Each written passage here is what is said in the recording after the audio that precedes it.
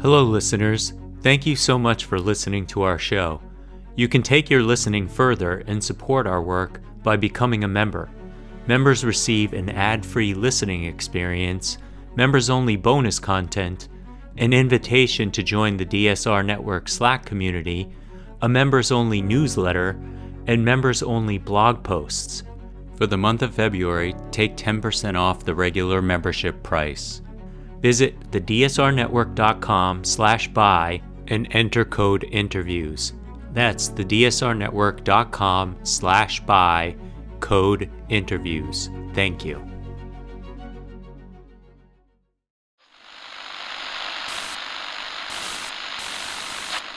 Nine, 12, 10, 28, 2, 23.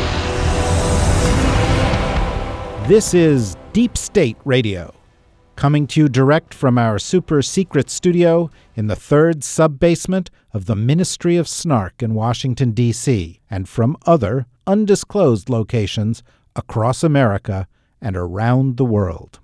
Hello and welcome to a special edition of our podcast. As you know, every so often, when we find a book we really think you ought to read, we talk to the author in the hopes that it'll entice you to actually going out and getting the book. And this is a special one of those books. It's by one of Washington's smartest thinkers on international issues and on the role of the United States in the world, Bob Kagan. The book is called The Ghost at the Feast, America and the Collapse of World Order, 1900 to 1941. It's the second volume in a anticipated 3-volume series that's really a history of U.S. foreign policy.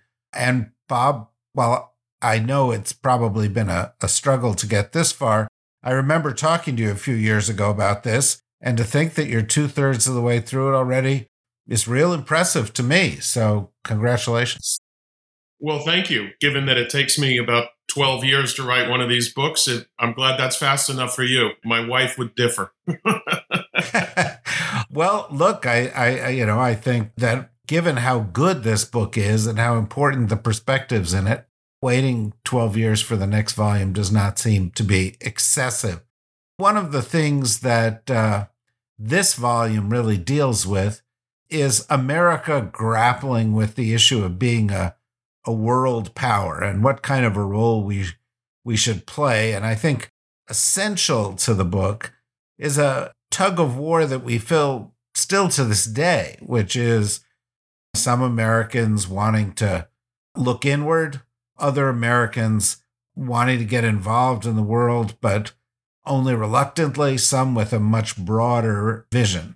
Over the course of this period that you're talking about, how does that evolve? I think it's perfectly understandable when the United States really became one of the most powerful, certainly one of the richest countries in the world and one of the most potentially powerful countries in the world by the end of the 19th century. Americans still lived in a world that required very little of them. There was a kind of a world order then. We would even call it a liberal world order, but it was basically supported and engineered by Great Britain, which controlled the seas at that time and was really the strongest empire in the world and was very much interested in free trade, free markets, and a generally liberal approach to the world. And the United States was one of the great beneficiaries of that order. And I think Americans therefore grew up, when America became powerful, Americans didn't think they had a particular role to play with their power. Historians tend to talk about the United States becoming a, quote, world power at the beginning of the 20th century, especially after the Spanish-American War. But as I discovered reading contemporary accounts at the time, I ran across a very popular journalist who said that world order had not been on the menu, world power had not been on the menu, and that Americans really didn't look for that role. And in a sense, it was thrust on them by the collapse of the British world order, by the rise of Germany and Japan, and by ultimately World War I, which revealed an important and inescapable reality, which was that the United States really held the balance of power in the world. Wherever the United States decided to throw its weight in a conflict, it was going to wind up helping one side win, which is what happened in World War I and ultimately in World War II and ultimately in the Cold War. And here we are today. But Americans have never been comfortable with their power. And so, yes, as you point out, it's constant ambivalence, pulling in both directions. And you're right to say that some people push one way and some people push another, but also the same people push in both ways, or they push again. I mean, Americans have been individually ambivalent, not just in terms of one side thinking one thing and the others thinking the other. Yeah, and an example, I think, in that might be Woodrow Wilson, who figures prominently early in the book, who resisted getting involved in the war in Europe in the first few years of World War I, but by the end of the war was advocating a League of Nations, a role for the United States, an international order, to the degree to which he's kind of thought of as an internationalist, in addition to being, as we've discovered, a racist and a bunch of other things. So we do sort of contain multitudes even within individual people. It seems one of the tensions has to do with the motivation for our involvement in the world. Initially, in the early days of this country, it was seen as for commercial purposes. That when George Washington, Thomas Jefferson talked about foreign entanglements, it was often in that context. But by the time you get to Teddy Roosevelt, and by the time you get to World War I and World War II, there is a kind of a moral or ideological component to it, a sense that the United States has a mission to advance in the world. How did that evolve? I read your book. I also read a couple of other things that talking about the U.S. and the Philippines as having promoting a Christian worldview element to it. Is this a theme that runs throughout? Well, the only where I would differ is I wouldn't call it a mission. And this is, I think, one of the great misunderstandings of American foreign policy. Critics often suggest that America is always looking to transform the world in its image, and it has a kind of positive program to do that. And it actually begins with a misreading of Woodrow Wilson's famous statement in his war speech of April 1917 that it was necessary to make the world safe for democracy. Many people take that to mean that he wanted to spread democracy everywhere in the world. And that was not what he was saying. What he was really saying was he wanted to protect the democracies that then existed against the real challenge that came from an autocratic, militaristic government like the German government, Imperial Germany. And I think that is the key. It's not that Americans are on a mission. They're not actively seeking to change the world. In fact, they would love to pay no attention to the world whatsoever. But what happens is when they start to perceive that there is a major threat to not necessarily their security, but to the security of, let's call it the liberal world, the democratic world. Walter Lippmann called it the Atlantic community. At the time, today we would include Asia in that as well, that when Americans perceive a significant threat to liberalism and democracy in general, they have been pulled out and actually thought it was important for them to prevent that from happening. And what you see in American foreign policy, this wild oscillation between doing nothing and being relatively indifferent to the world, and then these periods of high engagement and involvement, they reflect the basic desire, which is to be left alone and not be bothered by the rest of the world, which then turns into Americans go almost directly from indifference to panic when they see one of these aggressive great powers on the move, whether it was Imperial Germany or Imperial Japan or Nazi Germany or the Soviet Union, or today Xi Jinping's China and Vladimir Putin's Russia. And, this is complicated in a way because it doesn't fit our standard definition of what national interests are. We've been trained to believe that national interests are about material things, national security, economics, etc., and not about beliefs. We usually talk about interests and values as if they are distinct.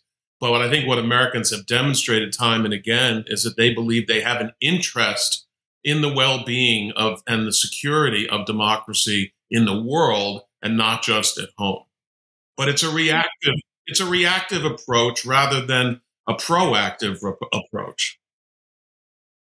Yeah, do you think there is a tipping point in the course of this book? I mean, I do, and having read it, but I mean, do you identify tipping point after which there is really no return for the United States to complete isolation? I mean, we talk about it periodically before World War II. We talked about it again, I think a year before World War II. There was something like 17% of Americans who supported getting involved in the war. And of course, even Donald Trump has a bit of the gated community, let's disengage as much as we can aspect to his rhetoric. But it seems that between World War I and World War II, or certainly by the end of World War II, the U.S. is locked in. We're an international player, whether we like it or not. In terms of American opinion, you can trace certain moments that are turning points and where the country, or at least significant portions of the public, begin to shift their views of what's going on in the world. And I would say the first event that has an effect in this way is the Spanish Civil War, in which the fascist Franco was attempting to overthrow what was then a Spanish republic. And he wound up getting the assistance and intervention of Nazi Germany and Mussolini's Italy. And it really became it was a proxy war in a way between liberalism and fascism. And that was a moment when a lot of American liberals, and it's interesting to trace the course of American liberal intellectuals and American liberal thought from World War I through World War II, because they went through a phase. In World War I, liberals were very enthusiastic about intervention. Walter Lippmann and John Dewey and others were supportive of intervention in the war. Then they were disillusioned by the consequences of the war and the peace that followed. And so they turned away from intervention entirely. Lippmann became a quote unquote realist. People like Reinhold Niebuhr became like a Marxist, and they all went away. But then again, back in the 1930s, when fascism is on the rise, liberals changed their mind again. And the Spanish Civil War was one of those turning points.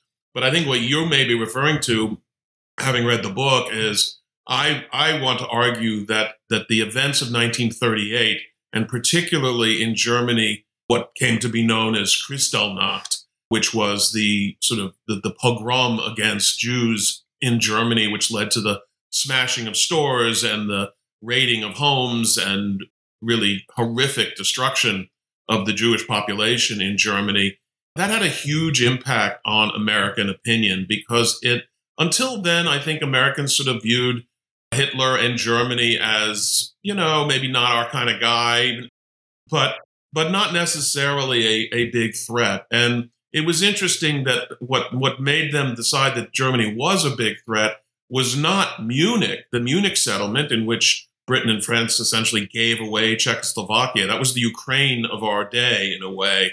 And basically, they just gave Czechoslovakia to Germany rather than have a war. Most Americans were sort of indifferent to that. Franklin Roosevelt publicly praised Munich. But then a few weeks later came Kristallnacht, and that led to a belief on the part of a majority of Americans that whatever else was the case, Germany was something different and represented a more severe threat to what they regarded as the right principles of human behavior than they had imagined. And that was sort of the beginning of what would be a growing sense that the threats in the world were really getting to be very grave. The threats to democracy, not just to American security, which was not really a threat, and that was a key turning point. So let me ask a question, and it may not be a fair question to ask, but you end this book and the focus of this book at 1941. Now, I suspect you may have had an internal discussion with yourself about whether you should end it in 1945. In other words, going through the war, and then you ended post-war era and the international community is built and so forth. Why did you choose 41 rather than 45? Because it's a good question. And of course, it's always arbitrary where you decide to end a book if you're writing a long history of multiple volumes. But in this case, I think it makes sense because as soon as the United States enters the war, that is the beginning of the new era. And it is also the beginning of a very different role for the United States. And I think in order to tell the story of how the United States moved from being essentially isolated with no overseas bases, no sense of world responsibility, etc., how the United States moved from that to becoming a global power with bases in Europe and Asia and hundreds of thousands of troops deployed overseas on a regular basis and playing the role that, of course, the United States did play during the Cold War and continues to play today. That began in 1941, not in 1945, because it was at beginning and after Pearl Harbor and when the United States really engages in the war, that American power joined with British power and that of some others really does completely change the nature of the international system. So I think the turning point for America is the beginning of America involvement in the war, not 1945, which is the playing out of the consequences of the war. I'm interested in the resonances of this period to today. And of course, throughout the period that you write about, there are resonances, and, beginning with Spanish-American War, and actually the U.S. having a presence in the Pacific. And there were headlines in the past 2 weeks about the United States and its relationship with the Philippines as it pertains to China. You have engagement in Europe and a debate over that, which we've been going through recently. In the wake of World War I, you also have a hideous outbreak of xenophobia, attacks on Europeans, on Asians, on others. And that resonates with where we are today. And then, of course, you have in the interwar period this dealing with the rise of malign powers. And as you talk about, you have the episode of British appeasement of Hitler, and that's accompanied by some American voices, whether it's Charles Lindbergh or Joseph Kennedy, who were sort of advocating the same thing.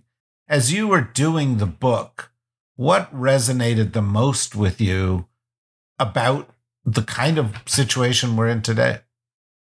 Well, it's been a kind of odd experience because, as I say, I basically started this book back in 2000, let's just say 2008 or so, 2009, and obviously, and then wrote it over the next 10 to 12 years, long before obviously the Ukraine invasion and the kind of debate that we're now having as a result of concerns about China and concerns about Russia.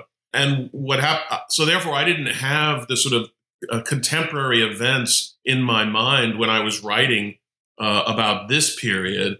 What I find now, even I am sort of astonished to see parallels, both big and small, between that period and this. And what that tells me is that there are really very clear recurrent patterns in American foreign policy and in the debates about American foreign policy.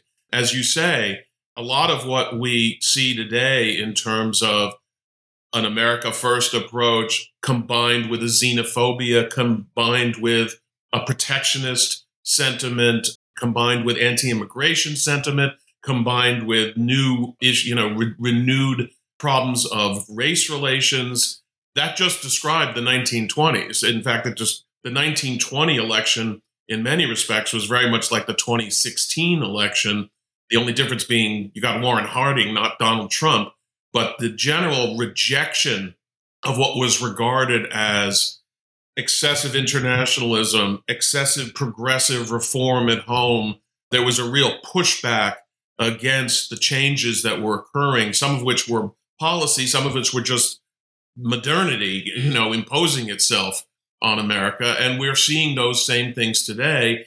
And what's interesting, and I think worth keeping in mind, is that for Americans, foreign policy is never a separate category of issues from domestic fights. There's always, foreign policy is always very much about playing out domestic battles on the foreign policy scene. So, for instance, in the 1930s, Republicans and conservatives believed, or at least claimed to believe, that their real fear was that Franklin Roosevelt was a communist and he was surrounded by communists and he was going to turn America into a communist society. This was a constant refrain regarding, the New Deal and various programs that Roosevelt was trying to put forward.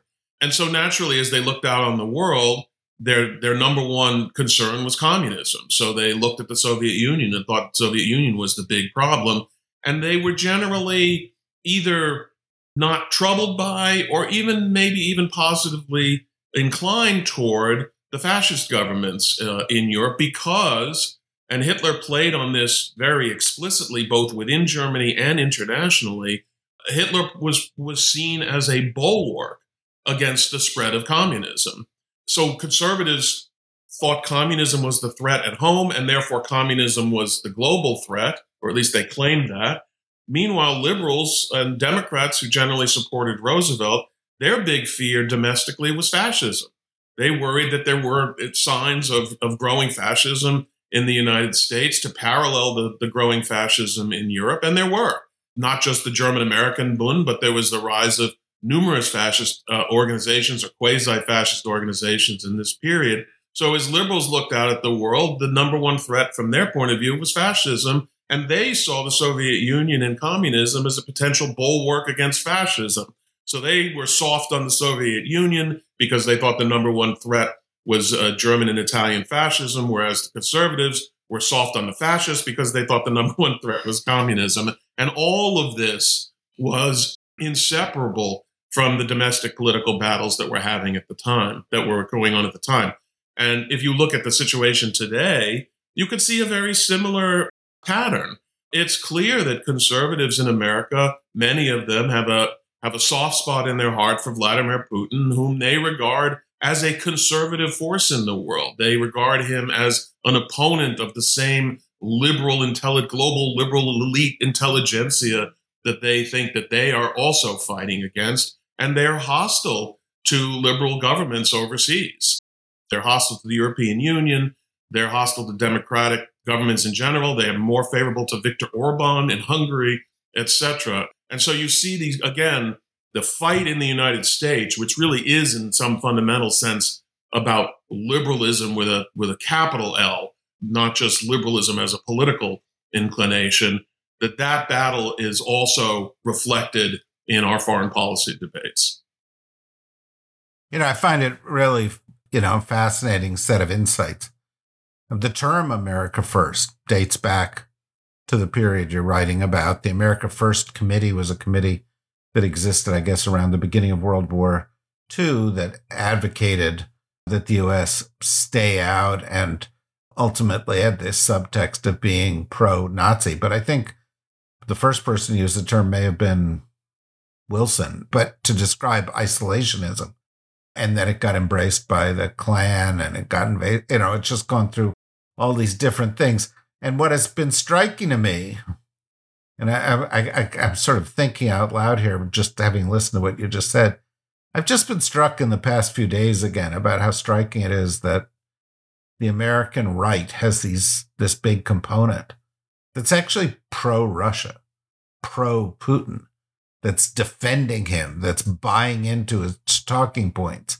And, it sort of fits in the sense that there is a tension between, we talk about fascism and communism, but in many respects, it's a real tension between nationalism and internationalism. Do you think that gets it more close to being correct, or am I missing something? Well, the conservatives want to own nationalism and claim that their view is the national, is the national view, is the national interest, etc. But that's an old trick. You want to define whatever you're doing as being in whatever you favor as the national interest. But of course, conservatives are doing more than that. because they are playing an old game there too, which is to say that people who disagree with them on foreign policy issues or even domestic issues are not merely wrong, they are anti-American, they're un-American. And there are a lot of dog whistles in there about Jews and whether they are really Americans and whether they have the best interests of the country at heart. You can see that being played around with by leading Republican candidates even today. And so it's an old trope to say we are interested in in defending America, not in defending some global liberal order, which they portray as being a kind of conspiracy of the elite to keep down the average American. And again, that the idea that there are these vast conspiracies of plutocrats and communists and Jews, etc., was a constant refrain in the 1930s in conservative circles. It was a major element of Father Coughlin, the famous radio priest of the 1930s. Those links were the ones that he made: communism, warmongering, Jews, etc. Charles Lindbergh got into trouble for saying that Jews were trying to force the United States into war for reasons that were, quote unquote, not American. And of course, we hear those same tropes today. People are a little bit more careful about the words they use. They generally talk about globalists and liberal globalists and neoconservatives, etc. But it's all the same. It's all that same picture. A lot of mileage has been gotten by conservatives over the past century and more, playing precisely to Americans' xenophobia, which crops up now and then, their fear of the other, their fear of people who don't look like them, etc. These are normal human qualities, of course, and Americans are not immune to them. But it's been one of the goals of these conservative attacks to sort of stir up those kinds of fears in the United States. And that is very much part of Republican foreign policy today. But getting back to your point, where we can see all this come together is in what now is clearly becoming the dominant view in the Republican Party, which is that we should completely cut off our aid to Ukraine. It was interesting to see Ron DeSantis, who has been pretty quiet on the subject of foreign policy lately, finally come down and make it clear that he doesn't think the United States really should be engaged in this conflict, even indirectly, with Ukraine. And Josh Hawley gave a speech just recently in which he called for not only for the immediate cutoff of aid to Ukraine, but the beginning of to withdraw American forces from Europe entirely. And he says explicitly that he wants the Europeans to know that the United States is no longer able to protect them. Now, that you would do this in the middle of a war is rather extraordinary, but there you have the sort of the throwback to the real America first approach. And of course, Hawley's argument, and in general, the Republican argument against helping Ukraine, is filled with this notion of a conspiracy to impose some kind of liberal, plutocratic, communist empire on the world, which is the great global elite conspiracy that they're pointing to. Republicans have taken to calling their opponents, for instance, not only Chinese Communist Party sympathizers, which is another old throwback to an earlier day, but also this constant refrain of that they are globalists, that they are liberal globalists, they're left globalists, etc. It's an old game, and it has been resurrected in force. It really is. And it's really resonated throughout this era. Frankly, I could go on talking about this a lot. Yesterday, I was in a conversation with somebody who was dealing with a different dimension of it. There is also a group of so-called realists today who are not associated typically with the right or conservatives, but are associated typically with the left. And they have also embraced this idea that, the West started the war in Ukraine, and the West is responsible, and the U.S. shouldn't be involved. And there's an interesting subtext, which this guy pointed out to me yesterday, which is a bunch of these people are beneficiaries of programs that are underwritten by the Koch brothers, who are also sort of vaguely sympathetic. There is a kind of not just conservative sympathy to the Russians, but there is a a libertarian progressive sympathy to the Russians. And I find it all kind of hard to get my brain around given the world I grew up in. But I'm just wondering what your thought is of that other side of the equation. Like you, I watch this and I try to piece it together. There's no question. And there is a place where the left and the right meet on this. From the left's point of view, it's the evils of American capitalism. The left theory of the case is that the United States is a capitalist country and therefore an imperialist country, and therefore is fundamentally evil at its core. They can blame specific people for it, but I mean, ultimately, the great leftist historian William Appleman Williams, he said, look, this is in the DNA of America. It's in the DNA of a capitalist power like the United States. The right comes at it from a different direction. But because the right's argument is that America was born good, but it has been corrupted and destroyed by malign non-American influences, whether it's immigrants or Jews or what have you, and that those are the ones who've been leading the United States into these conflicts. As I say, there was a lot of blaming of the Jews for American intervention in World War II, and blaming of the Jews for American intervention in World War I, which is even more bizarre since Jews generally opposed intervention because they were anti-Russian, because the Russian czars were the most anti-Semitic power in the world at the time. But this is, it's a common refrain to suggest that our basic true Americanism has been poisoned by these outside influences. Now, and yes, right now, people like Hawley and Trump and others, by the way, all of whom supported the Iraq War thoroughly at the time, now want to go back and say, you see, those neoconservatives got us into the war. And that's also a left-wing trope that they are borrowing, even though factually that's not the case. If you haven't done it already, you should get the great professor and historian Melvin Leffler on. He just has a new book on the Iraq War, which is far and away the most serious, balanced historical account of what happened, and actually addresses a lot of the myths that both the right and the left have made common currency. It's fascinating. And it's a reason that I wanted to talk to you, because this book, and the book is The Ghost at the Feast, America and the Collapse of World Order 1900 to 1941, is rich with themes and discussions that resonate with today.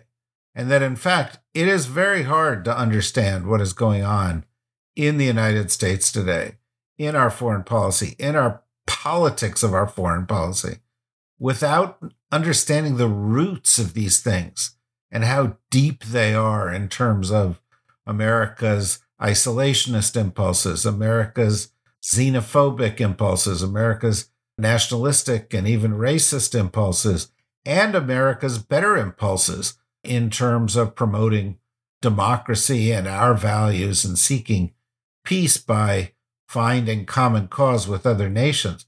And this is all a story that doesn't just occur once in the course of this 41-year period you cover here. It happens over and over and over again. I think people need to read this in order to understand it. And if they do, then I'm absolutely certain that they, like me, will be willing to wait 12 years for the next book. Okay, well, I'll try to pick up the pace, but thank you very much. Well, it's a great book. I have the highest regard for you, and it only went up even further still upon completing this.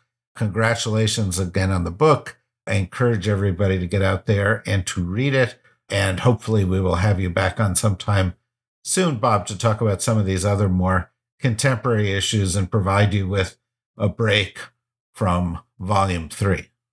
Well, thanks so much. I appreciate it. Thank you very much. Thanks to everybody for listening. We'll be back with another podcast, well, probably just tomorrow, because we do them almost every day. Bye-bye.